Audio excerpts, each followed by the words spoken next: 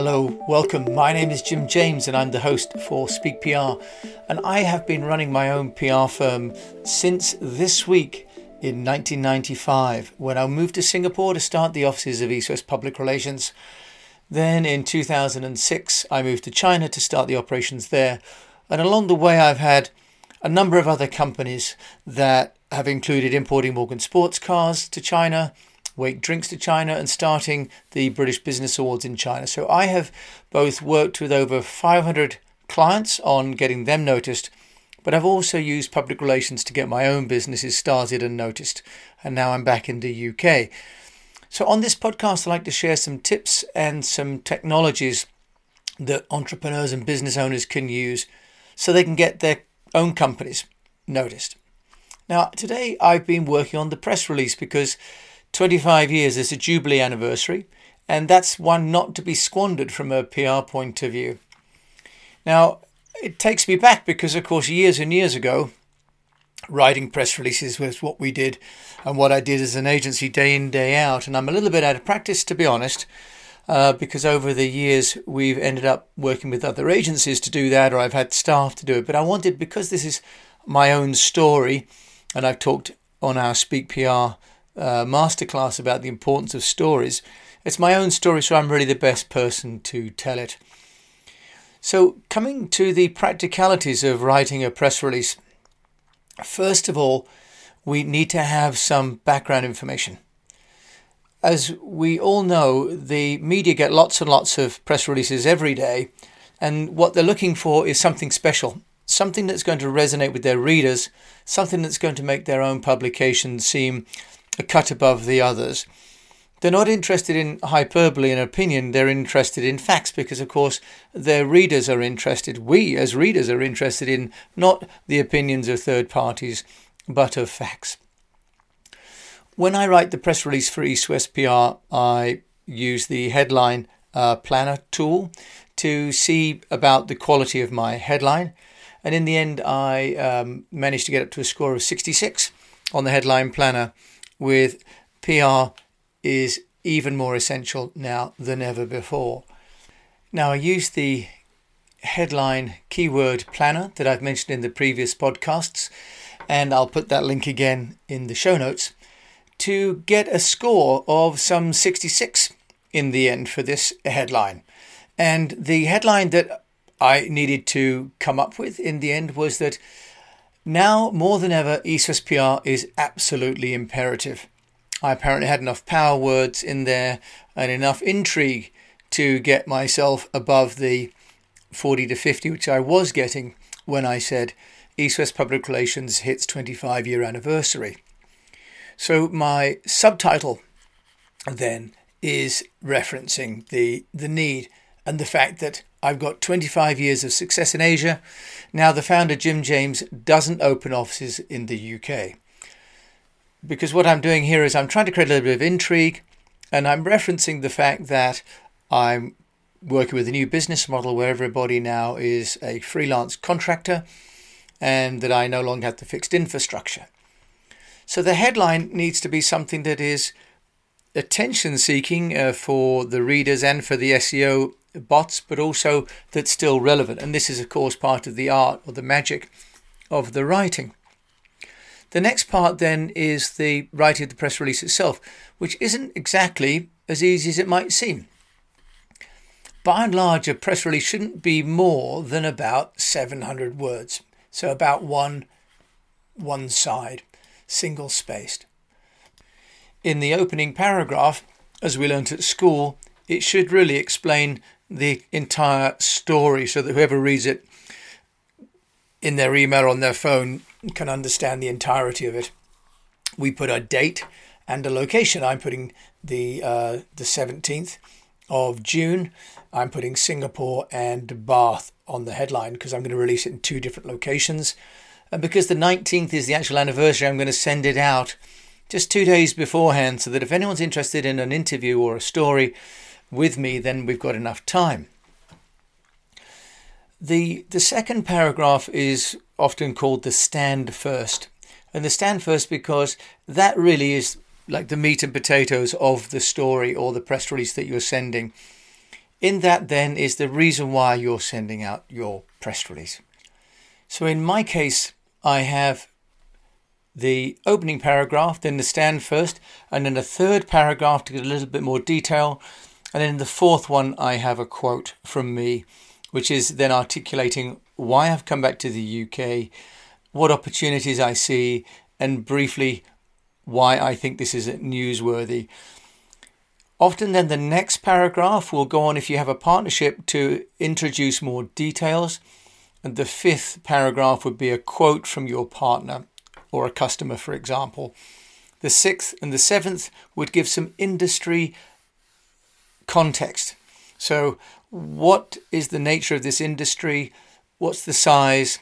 What's the growth? Some statistics that make the story resonate, but also give the journalist who may not understand your industry a sense of why this is important to people other than you. So then at the end of the final paragraph, which might tie up and give a conclusion to your press release, then we put the media contacts. Normally you just have the agency, for example, or you put your own contact details, or you can put both contact details. But there's not much point in having an agency contact details and your own contact details, because they might just go straight to you. And part of the operation that the agency will provide is to field those calls for you. Often worth using an alias for your email address. In other words, not putting your actual email address, but for example, PR@ and your company name. This will reduce the amount of spam that you're going to get, because once your press release goes online, if the media channels do issue your press release in its entirety, your email address will be picked up by the spam bots. So that's the first part, is getting your press release written. Not always the easiest thing to do. It then needs to be accompanied by some graphics, and that could be, for example, a company logo, the photograph of the spokesperson, a product photograph, an infographic that you've developed. So when you're laying out your press release, think about the corporate identity. Do you put your logo on the top left or the top right, which are the standard places, with the words press release on the opposing side? And the attachments are not necessarily embedded, because that can make the file size too high, but they are attached, not linked, because the journalists don't want to be opening, or may not open, in fact, the links for security reasons. So what we can do, though, is say that there are press attachments available and explain what those are and where they might be. So that can be the first part, is the press release. Now, the other thing I'm doing for my announcement is I am pitching the media to try and get some interviews. Now, to accompany the press release, we also develop a pitch. This is if you want to have interviews with your spokesperson or yourself. Now, the pitch is a different document and would only be 150 to 200 words. In other words, just 1 to 2 paragraphs long. It's not too wordy, but it has to get to the point. It also has to have a catchy headline. My headline in this particular case is how jumping out of an aeroplane led me to start a PR firm in Asia, and 25 years later, what I've learned about public relations. So the headline actually talks about the first time that I worked in sales and was raising money as a young man to go on Operation Rally. Did a parachute jump to raise sponsorship money and realised how much more lucrative that was than earning pounds by the hour. And so I segue from a personal story, and I have the picture of me jumping out of the plane attached, into being once I'd realised that sponsorship was good, I then managed to get sponsorship and from a company that gave goods away, and got them into the local media, with me basically saying how this local camping store had given me a discount on its equipment. And that leads into my then going to Asia, because I went to Asia on Operation Rally, and then I went back after university to start the agency. And now I'm back. I'd like to talk about the journey of starting companies in Singapore and China and India. So you can see there's a narrative. All of this is contained in that 150 words. And in there I say, and here are the 3 angles of the story. One is as an entrepreneur. The second is about public relations, and the third is about Asia. So I tie those together by saying entrepreneurs will be interested in this story, other agency owners will be interested in this story, and businesses in Britain will be interested in this story because Asia represents a great opportunity. And I'm available on Zoom, on Skype, by phone or by email to talk with that media. So it's important then to have your two documents together. And again, with my pitch, I have the photographs ready to go. Then it's about distribution. Now, press releases you can tee up and get ready. And on these different services, and I'm going to list some for you here, on these different services, you can select the free version or the paid, and you can also choose to add in scheduling and so on. So there are a few. For example, I was just trying today, issuewire.com will let you send out a press release for free, and then after that it's $21 per release. Now it seems mainly US outlets, so they say they've got 150 plus media outlets. Another one is prowly.com, and they're giving a free trial. So I tried that and logged in, and they let you log in and find the media, but then in order to see the media contact details, you have to upgrade and pay, and that's $210 a month.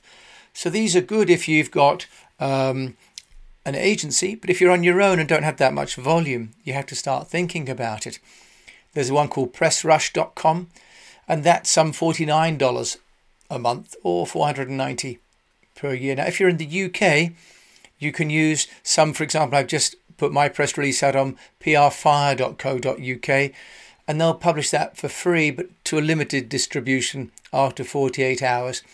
If you want to pay £60, they will give you a better distribution and more speedy. So the other one is journalism.co.uk, and for £60 plus VAT, they'll deliver your press release to over 18,000 email recipients. And they'll tweet it to 15,000 followers and share it with 24,000 comms professionals on LinkedIn. Now, the issue is they may or may not be relevant for your business, but that's a scattergun approach. So what I'm outlining here for you is that you create two different documents. One is the press release, which goes to a general audience, and that may be what we call Tier 1 media and Tier 2 media. The Tier 1 media then deserve a pitch. And those are the media that actually you're hoping to get interviewed by. So those will be your top 3, 5, maybe 10 media, where you'll take the effort to research what the journalists have written before. And each pitch then is uniquely written for that journalist because you need to angle your story according to their editorial emphasis. Now, on a phone call yesterday with this Chinese journalist from CGTN and CCTV who was interviewing a client of ours today, she said it's very good now. In the past, she had a beat and she was only allowed to cover stories where she could go and visit the person she was interviewing or on the same time zone. But she said since COVID, they now have a global remit. So the impact of COVID has been that they've been liberated from their beats, and now journalists like Xia, who lives in London, can cover stories all over the world. So she was interested in my Singapore contacts, for example. So it's really important to spend some time, if you're getting ready to send out press releases, to work on the facts and the figures so that your press release has got some detail. Make sure that you've got good quality photographs, infographics and diagrams, because that is what the journalist will use to assemble the story. And as I've mentioned before in the reports, for example, by Cision on the state of the media, the journalists have really almost no time at all, and they may be getting up to 100 pitches per week. And as the Cision report said, the majority of those journalists say that the majority of what they're sent is irrelevant. In other words, in order to move out of the 100 and be in the top 10 that they might write about in a week, we need our pitches to be accurate and to be informative and to be well supported with other information, so the journalists can take what they like, fashion that into the narrative that suits their readers, but they don't have to go online and do the searching and the formatting and making the colour and the pictures look presentable. That's our job. And of course, this is why over half of the content on the internet and in media now is provided by agencies and by customers and clients, because actually we're all providing the, if you like, the labour and the raw materials for the media to come together and to publish the stories. There are a number of different outlets that you can use. Some are free and some are paid for, and some have freemium models. We need a blend, actually. There is no right or wrong. It's about the scale of your public relations and about the scale of your business. If you want to go to the next level up, there are companies like Cision that have phenomenal dashboards, media contacts, media histories, and they also do the reporting. You can purchase their services on a one-time basis or an ongoing basis. They've become very flexible at this time for their pricing. So this takes us on to the next part, which is the monitoring. It's one thing to send out a press release, but it's another one to know where it's all appeared. So this is where tools like Cision actually have integrated into the suite the media monitoring. Otherwise, you're going to need to go to some monitoring services, and I'll cover those in tomorrow's podcast, and probably over the next few days as I start to see the coverage from my own releases, I'll be able to share with you what's been effective and what has not been effective. But media monitoring from companies like Meltwater, for example, will enable you to see the reach of your press release. And of course, your own individual pitches will need to be monitored and followed up. The media are extremely busy, of course. They've got better things to do than to wait for interesting articles to come as a result of interviewing us. So ideally, if we can, we've got the email, but we've also got the phone number so we can follow up with them to see what they like, if there's anything else we can offer them, and also to schedule a time that maybe will not be now, but maybe at some time in the future when our story is of interest to them. As we've written and shared on this podcast and on our newsletter, press releases form the bread and butter of the public relations work. They are the preferred medium of choice for journalists because it's easy for them to file, easy for them to read. It's essential, therefore, to learn how to write press releases or to outsource that using one of the journalists or freelance writers that there are on sites like Upwork, so that the central tenet of your public relations activities is to issue out cogent and well-researched press releases accompanied by compelling pitches. Thank you very much for listening to today's episode of Speak PR. I hope that I've shared some information that you find of use. Do check out our newsletter at eastwestpr.com. Subscribe to this podcast. And if you can, I ask you just to give us some ratings on the podcast player that you're using. It really does help to let other people know that you like this, and then it'll be shared by other platforms even more so. In the meantime, I wish you good health, profitable business, and that you keep on communicating.